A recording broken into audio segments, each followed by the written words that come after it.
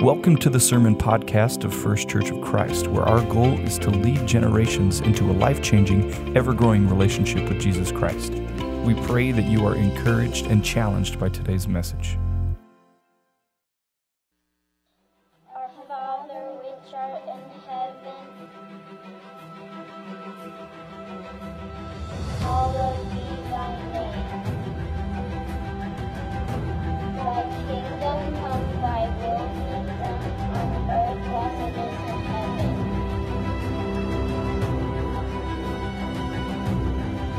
Our Father, which art in heaven, hallowed be thy name. Thy kingdom come, thy will be done on earth as it is in heaven. Give us this day our daily bread, and forgive us our debts as we forgive our debtors. And lead us not into temptation, but deliver us from evil.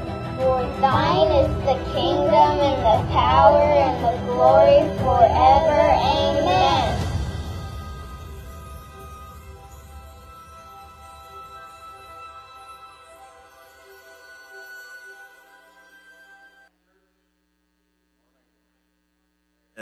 I need to unmute. Mike just got me a new mic thing and it could mute, and I like that, but then I just muted myself, so yeah, you're welcome. Now they don't have to mute me all the time. Anyway, so glad that you're here. If you're joining us online, we're really glad that you're here as well with us. Gertrude, she is a missionary to Haiti, and she said this: most American Christians don't need God. Most American Christians don't need God. See, there was a guy named Steve. He asked her what the difference is between Haitian Christians, people in Haiti, and American Christians. And that's what she said. Most American Christians don't need God. They have everything that they need. They have food, they have shelter, they have an income, a regular income, and they don't really need God. They could go through life without needing Him for much. And that is pretty convicting, because that's not the way most of the world lives. Most of the world does not live in the way that we do. You see, we have a lot of prosperity. You know, I don't know if you knew this or if you thought about this, but when Jesus speaks about rich people in the Bible, He is speaking to you and me. Don't believe me? Well, consider this. The median household income in Wells County in 2018 was $56,265. Household income. $56,000. And if that is you, if you make somewhere around that, you are in the top 0.86% of the richest people in the world. What that means is that you are richer than 99.14% of the rest of the world's population. Now, you may be thinking, like, well, Brandon, I don't make that much. I make a lot less than that. Less than half of that is what I make. And so if that's you, I just did some numbers. $10 an hour, 40 hours a week, full-time job, brings you about $20,800. And if that is you, then you are in the top 6.88% of the richest people in the whole world. That means you are richer than 93.12% of the rest of the world. And I bring that up because of this. Prosperity has a tendency to blind us. You see, Jesus told a story to a rich man, and he said that as a result of this interaction with this rich man, he said this: it is more difficult for a camel, like a camel, you know, like camels are pretty big, they're like big things, right? It's easier for a camel to go through the eye of a needle. You know, the little needle thing where the little thread goes through. It's easier for a camel to go through the eye of a needle than it is for a rich person, you and me, to get into the kingdom of heaven. And the disciples, rightly so, were like asking the question, like what we would ask is like, whoa, Jesus, then who can be saved? And Jesus said, with man that's impossible, but with God all things are possible. But it brings up an important point. We shouldn't just gloss over that. That to be rich, like you and me, to be prosperous, it has a tendency to drive us away from dependency on God. Because we have everything that we need. for life. We have all of our basic necessities. Our necessities are assumptions in the way we operate our lives. And today, in what Jesus is going to present to us, is something that should be, at least, it should shake us in the way that we see the world, in the way that we see ourselves, in the way we view God. So if you have a Bible, go ahead and turn to Matthew chapter 6, verse 11. That's where we're going to jump into. Jesus continues what he's been teaching us over the course of this series in what we call the Lord's Prayer. This is what he says in verse 11. He says this: "Give us today our daily bread." That's it. Give us today our daily bread. Now let's do a little bit of review. Matthew chapter 6, this is what Jesus starts this out in when he's teaching them how to pray. He says this: "Therefore you should pray like this: Our Father in heaven, your name be honored as holy, your kingdom come, your will be done on earth as it is in heaven." And then he says, "Give us today our daily bread." So Jesus is telling us, hey, if you want to pray, then you should expand your imagination of who God is. God is our Father who is in heaven. He is both glorious and majestic and infinite and eternal, and he is near. He is right here, and he is gloriously great. We should pray, then, for his name to be honored as holy because he is holy. And we want to honor his name because he is great and glorious and amazing and loving and merciful. And we should pray for his kingdom to come, his will to be done on earth as it is in heaven. So Jesus is telling us, hey, you need to have a bigger picture of who God is. You need to have a bigger understanding of what Jesus wants to do in your life, of what God is trying to accomplish in this world. Your kingdom come, your will be done on earth as it is in heaven. That is the air of the gospel. Jesus has us at a very high perspective, looking down at the universe and saying, this is what life is all about. And then he transitions into kind of a really weird spot. Going to the big level of who God is and what we should be praying and hoping for him to do in this world, he transitions to our basic necessities and needs. Give us today our daily bread. Those first two words should change the way we see the world. Give us, give us. See, in America, we have, and the West, not just picking on us Americans, but also the West, just all of us who have this as our norm. We have some rallying cries, some mottos. We have values of self-sufficiency and self-reliance. Those are really big, important things to us, right? We have mottos that go with it, like, I've got this, you can do it. If you need anything done right, you should just do it yourself. Because why? Because you can do it. You've got this. Just keep pushing through. You don't need anybody, right? Like when you're upset with someone, you say, I don't need them anyway. All I got is me, myself, and I'm fine with that. Self-reliance, self-sufficiency. And it's kind of nice, right? Because, in some ways it's not, because it's why we overwork. It's why we wrap our careers into our identity. And then when we get to the point of retiring, we're like, well, I don't know what this is supposed to be because I feel like a part of me is gone. But it's kind of like an attractional facade because it feeds our ego. Because if we can believe that all the things that we've accomplished and acquired and all the things that we've done are because of our own awesomeness, then that will feed us and be like, oh, yes, I can, I will, I have, and I will do it again. It feels good. Self-sufficiency, self-reliance. But what do you think? Does it stack up? Does it measure up? Is it true that we ourselves are self-sufficient? Let's see. Let me ask us some questions, and maybe we'll see if we really are self-sufficient and self-reliant. Consider this. Did we produce the oxygen that we just inhaled? No, don't think you were in a lab thinking, oxygen, that'd be a good idea. What happens if our boss lets us go from our job? What happens if the clients for our business stop showing up and stop calling? What happens then? What happens if the stock market crashes and all of your savings for your retirement go down the drain? What happens if our house burns down and the insurance company goes bankrupt? Like the insurance company needed some insurance. What happens if we are in a horrible accident and need medical help? Not feeling very self-sufficient, are we? What happens if we're diagnosed with a horrible disease and we need the help of a doctor? Not feeling very self-sufficient. What happens if the supply chain stalls out and we run out of toilet paper? That's real talk right there. That hits us all right in the heart. Are we self-sufficient? Are we self-reliant? reliant. I mean, this is the issue that we come into contact with because of our prosperity, because we have all of our needs met. Basically, we can use them as assumptions in the way we operate and the way we live. We don't depend on God, and we don't pray the way Jesus invites us to pray. And so what is God offering us as an opportunity? He's telling us, hey, He desperately wants us to see the world with a clear view. He really wants us to understand that, hey, you are not self-sufficient. You are not self-reliant. Your systems, the things that you came up with, they're really good. But guess what? They can all crumble to the ground and cease to exist.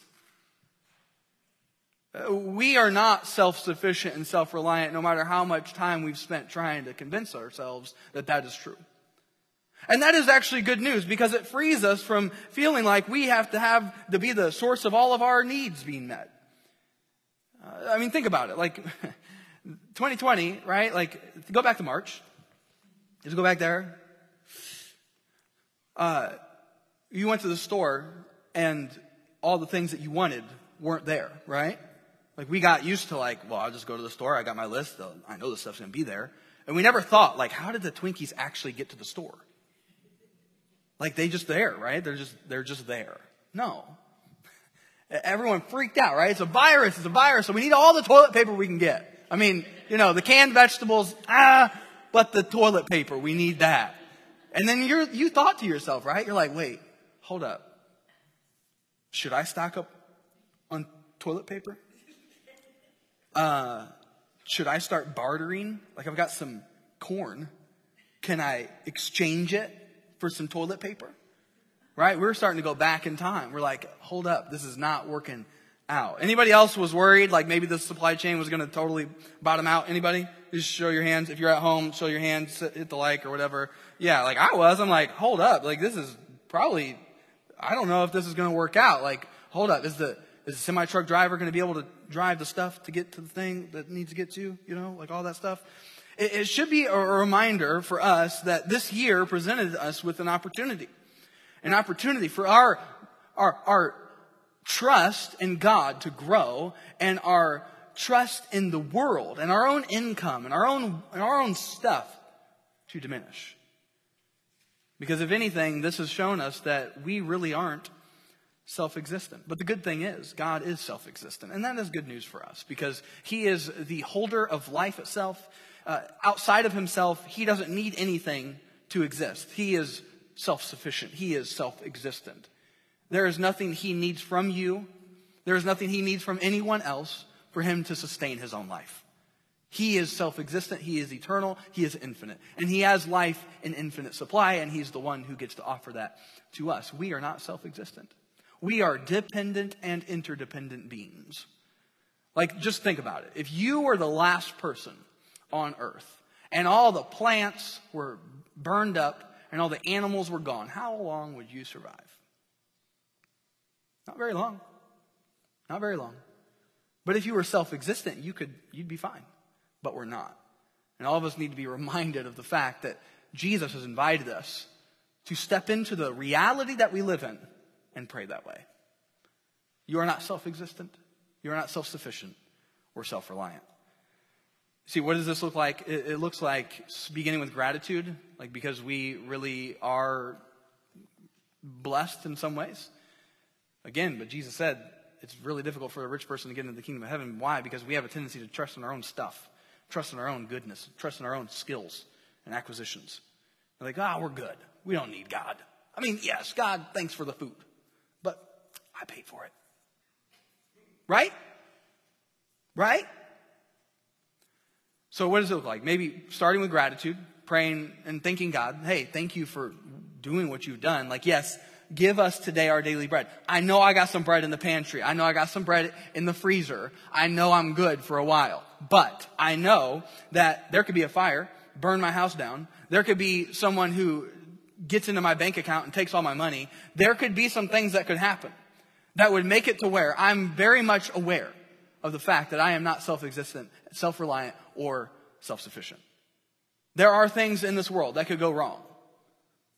And just as a side note, just thinking out loud, parents, whether you have adult kids or little kids or anywhere in between, just thinking out loud, young people, I'm sorry, but it's for your own good. an idea. We are very averse to suffering here. Like, we freak out when anyone tells us something to do. We freak out at the first sign of struggle. And for us as parents, a lot of times when we see our kids struggling, because we love them, we want to help them avoid that. But the Bible says that suffering produces character, and character produces hope. And hope's a good thing to have. So in our world, right, we have opportunities for difficulty, for suffering. And not that we would go and look for those things, but when our kids go through some stuff, guess what?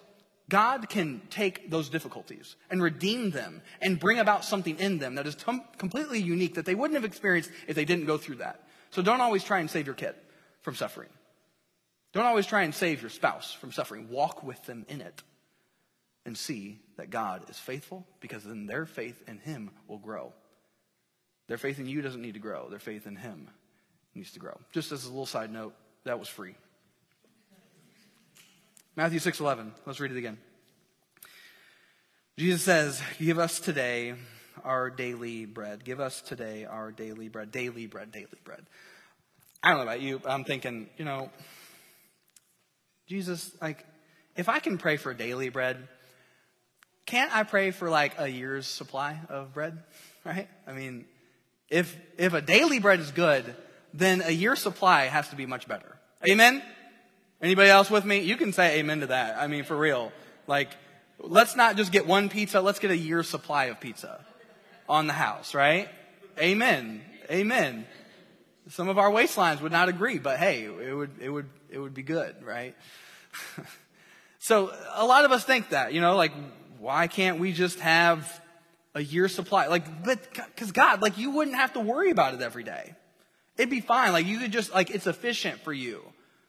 If you just allow the supply chain to get me, and preserve it naturally, like, don't put all this stuff in it. But if I could just have a year's supply worth of bread in my house, and I had space to put it there, like, wouldn't that be good? Amen. But you see, when we pray, it's not so much that we get something from God, but, like, yes, we can ask him for things. But God wants to bring something in us. He wants to make us become someone when we pray to him. He wants to transform us. He wants to bring about the image of Jesus in us when we pray. So, why would he encourage us to give us today our daily bread, to have that be what we pray when we could? God's all-sufficient, all-powerful. He could give us a daily or a year's supply worth of bread, right? It's not hard for him. But why would he tell us to pray just for daily bread? Well, as I brought up last week, if you were with us or watching online, we saw that when the disciples heard Jesus say, "Our Father," they would have thought back to the story of the Exodus. If you're not sure what the Exodus is, God's people were enslaved in Egypt, and he raised up a man named Moses, and he told Moses to tell Pharaoh, the most powerful man in their part of the world, the most powerful man, to say this, to say, God says this, "Let my people go so that they may worship me. Let my son go so that he may worship me." He referred to the whole of Israel as his own son. God said, "Hey, you are my son." So the Israelites would have known on some level God as their father. So they would have thought of that. But now Jesus says, "Give us today our daily bread." Well, it's an important thing that Moses ended up leading them out of captivity in Egypt because God sent plagues, and eventually Pharaoh relented and they chased them through the Red Sea. God destroyed them in the Red Sea. He delivered Israel through the Red Sea, and now they're in the wilderness, and Exodus 15 happens. They're living life. They're free. No more bondage. No more chains. And then the Israelites do what oftentimes we do, and they start grumbling. Moses, man, we're thirsty, dude. We're in a desert now. We're thirsty. And we can't blame them. Like, you get thirsty, right? Like, you need some water. So God gives them some water. But then they're walking and they're doing their thing, right? Getting used to this new life of no more slavery. It's a good thing. And then they're complaining again. Hey, Moses, what are you doing, man? We ain't got no food. You just brought us out here so that we would die out here so that the Egyptians didn't have to bury us in their land. Isn't that what it was, right? Yeah, Moses, I know. I saw God part the Red Sea. I saw him destroy them. I know, whatever. Where's my food? They were getting hangry, y'all. They were getting hangry. They were like, y'all, hey, I have filet mignon back in Egypt. I want to go back there. Even though, I gotta be a slave, but I'm eating better back there. Right? A lot of us, even though we've had God break our chains sometimes, going back to the old life, the old way of things, a little bit kind of attractive. And we're like, I could do this back then.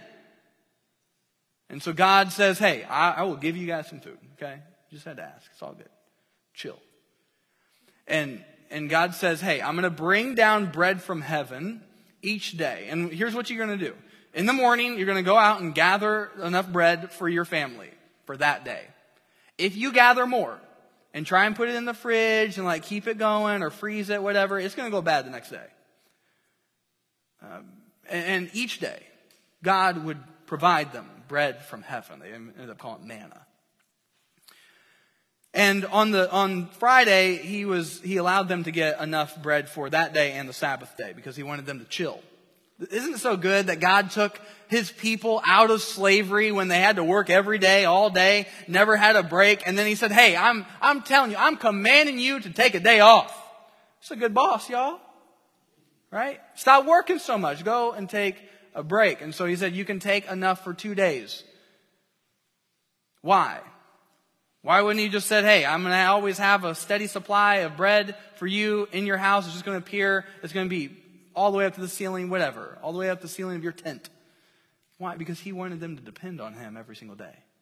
Because the way of human flourishing, the way to thrive, is to shift your dependency to be completely dependent on him. Because they needed to understand that they were not going to survive this on their own. They were not going to survive this because they were awesome and powerful. They were not going to survive this because of their own intellect and their own willpower. They needed God to deliver them each and every day. And when Jesus says, give us today our daily bread, he is inviting us to take our allegiance to him and our surrender to him. Not just the big things and for salvation, but to intersect with all of our daily basic needs and necessities. So I want to even be Lord of that. I want you to depend on me so much that you depend on me for the next bite of bread that you have. Even in the midst of a life when you feel like you have plenty. I want you to understand, never forget, that you are completely dependent on me. So Jesus said something about this. He was teaching, and in John chapter 6, he said this, and I think it's just phenomenal. It's not going to be on the screen, but if you have a Bible, just turn to John 6, verse 47. Jesus says this, truly I tell you, anyone who believes has eternal life. I am the bread of life. Your ancestors ate the manna in the wilderness and they died. So even though they had bread, they died.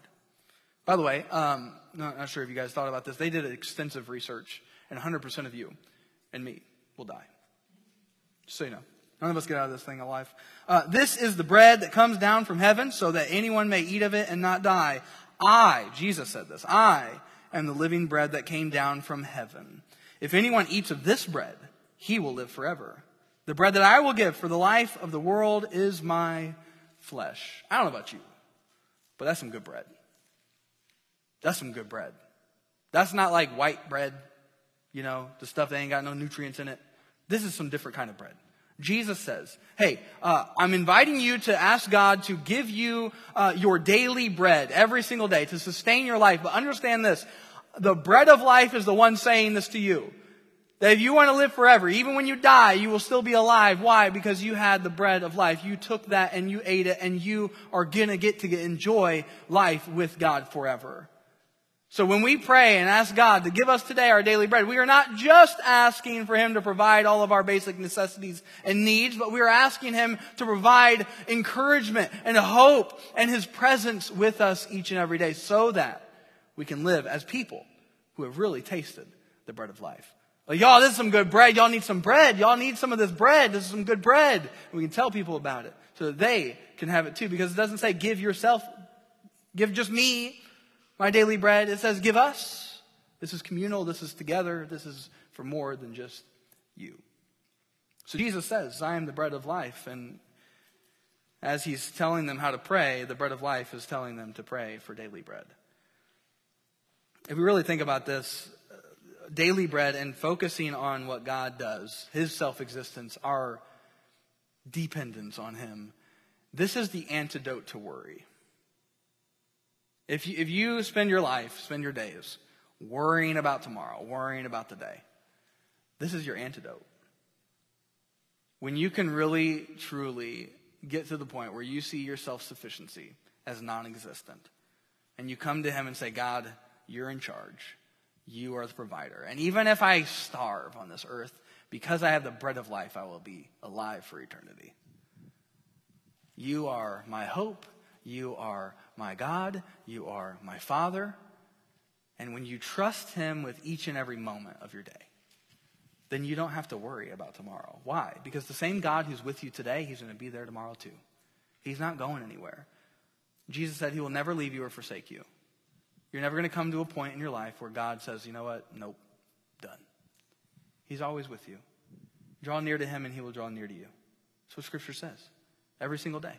And so this is the antidote to worry. Because when you trust God for all that you need, guess what?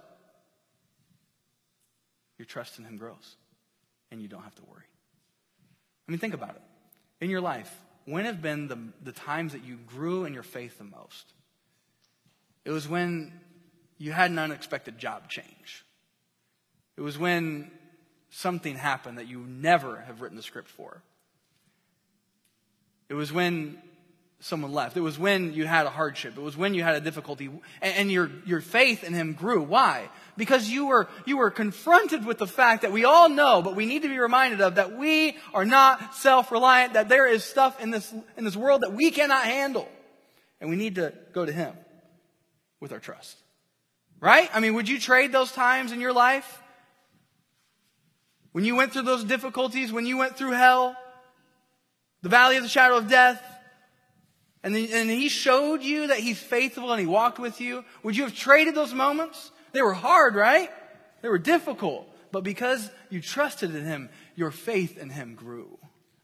And that's a good place to be. So even when we are struggling with the hope that tomorrow is going to bring something better, we can trust that God is going to supply us with everything that we need. This is the truth I want us to get into our bones. Self-sufficiency is a myth.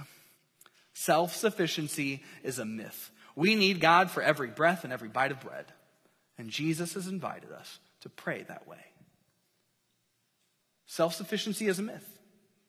You don't have it all figured out. You can't and you won't.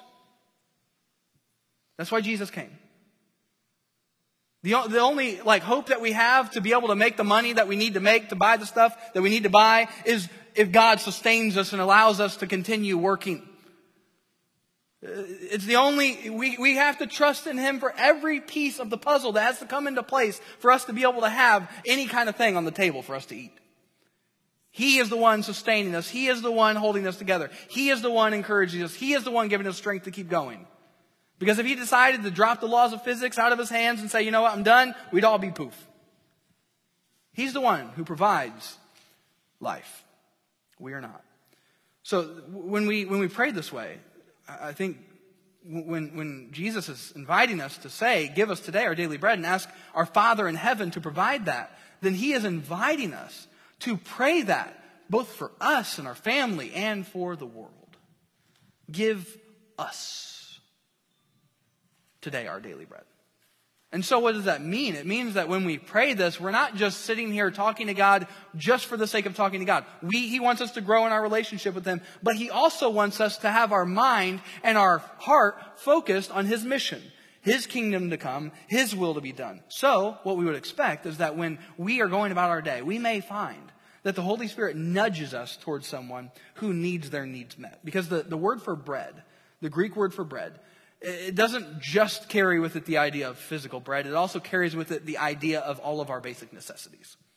So if we ask God, give us today our daily bread, we have to understand that God oftentimes works through people to accomplish his purposes. And he may invite you to participate in meeting someone's basic needs. That's what Jesus said love looks like, right? Loving your neighbor. He told it in the story called the Good Samaritan. He took care of his basic needs. And so when we pray this way, we are opening ourselves up to the work that God wants to do in us and through us. To bring his kingdom, to bring his will to earth as it is in heaven. And so we can pray that and ask God to provide that, not just for ourselves, but for the world as well. I mean, can you imagine? When all the dust settles of what 2020 and however long this all goes, when the dust settles, can you imagine having your trust in God be greater than what it was before, and having your trust in the world being less than what it is today? That would be a good thing. That would mean that we didn't waste this opportunity. Because yes, it's a crisis, it's difficult, it's got our world kind of upside down, but it's also an opportunity for all of us to reevaluate everything that we believe. And for us to grow in our trust in God, no matter what. For us not to any longer trust in our income or in our job or in our business or in our stuff or in our own intellect. But it's an opportunity for us to trust in the God who provides all of it.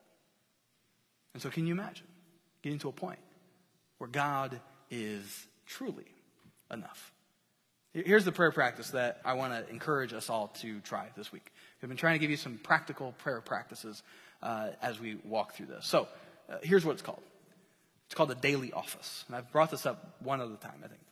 And the daily office is very simple. It doesn't have to sound, it's not complex. It's just a rhythm of prayer where you go to God in the morning, you go to God in the midday, like around lunchtime, and you go to God in the evening. And it can look different for whatever your context is. It's okay. Like morning, you just sit down with a cup of coffee and the Bible, and you ask God to speak to you, and you spend time with him in response to what he has said, or you spend some time with God in prayer in your car, whatever it is. In the midday, you're taking time, 5 minutes, whatever it is, to reorient your heart to the fact that God is in charge, that God is the provider. Because here's the fact. I am not the provider of my home. He is. You are not the provider for your home. He is. And so we are going back to him and saying, God, yes, I've had half of my day go by. Please continue to work. Please continue to shape me. Please continue to give me what I need to keep moving forward. And then in the evening, we can step back and we say, God, thank you so much for what you've offered today. Thank you so much for how you worked today. God, this was really difficult. I don't know what to do about this, but you do. I'm leaning on you to give me the words to say to whoever that was. I'm leaning on you to give me the strength for tomorrow. And it gives us an antidote to worry. And so that's all it is. Just morning, midday, and evening. Take a little bit of time to have your day be infused with the presence of Jesus and your awareness of that. Because he's always with you. You don't have to pray and ask God to be with you. He's always with you. But sometimes we need to be reminded of the fact that he's with you. Amen? So can you imagine us to begin to believe that self-sufficiency is a myth? And for us to really be reminded that every breath we breathe, every bite of bread we take is all because of him. And so we can pray that way.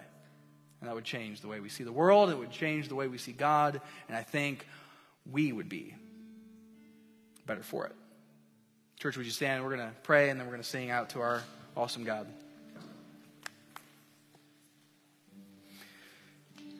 Father in heaven, we thank you for being who you are. You are holy and good and glorious and majestic. You're full of love and mercy, and we're so grateful for the fact that while we were still yet sinners, you sent your son and he died for us so that we could have life. Thank you for offering us bread from heaven, the bread of life, Jesus Christ. Father, as we go about our day, the rest of today, and if you give us this week, God, we pray that your kingdom would come, your will would be done in our lives and through us on earth as it is in heaven. And we do pray, Lord, that you would create in us an awareness of the fact that we need you for everything, even bread, even food, even the air that we breathe, even the strength that we have to continue to work. and earn an income. God, we thank you for your presence. We thank you for the fact that while we are completely dependent on you, you've not given up on us. You've not said, you know what, you guys are too much. We thank you for the fact that you are sufficient and you're so good to us. Father, we love you and we praise you. It's in Jesus' name we pray. Amen.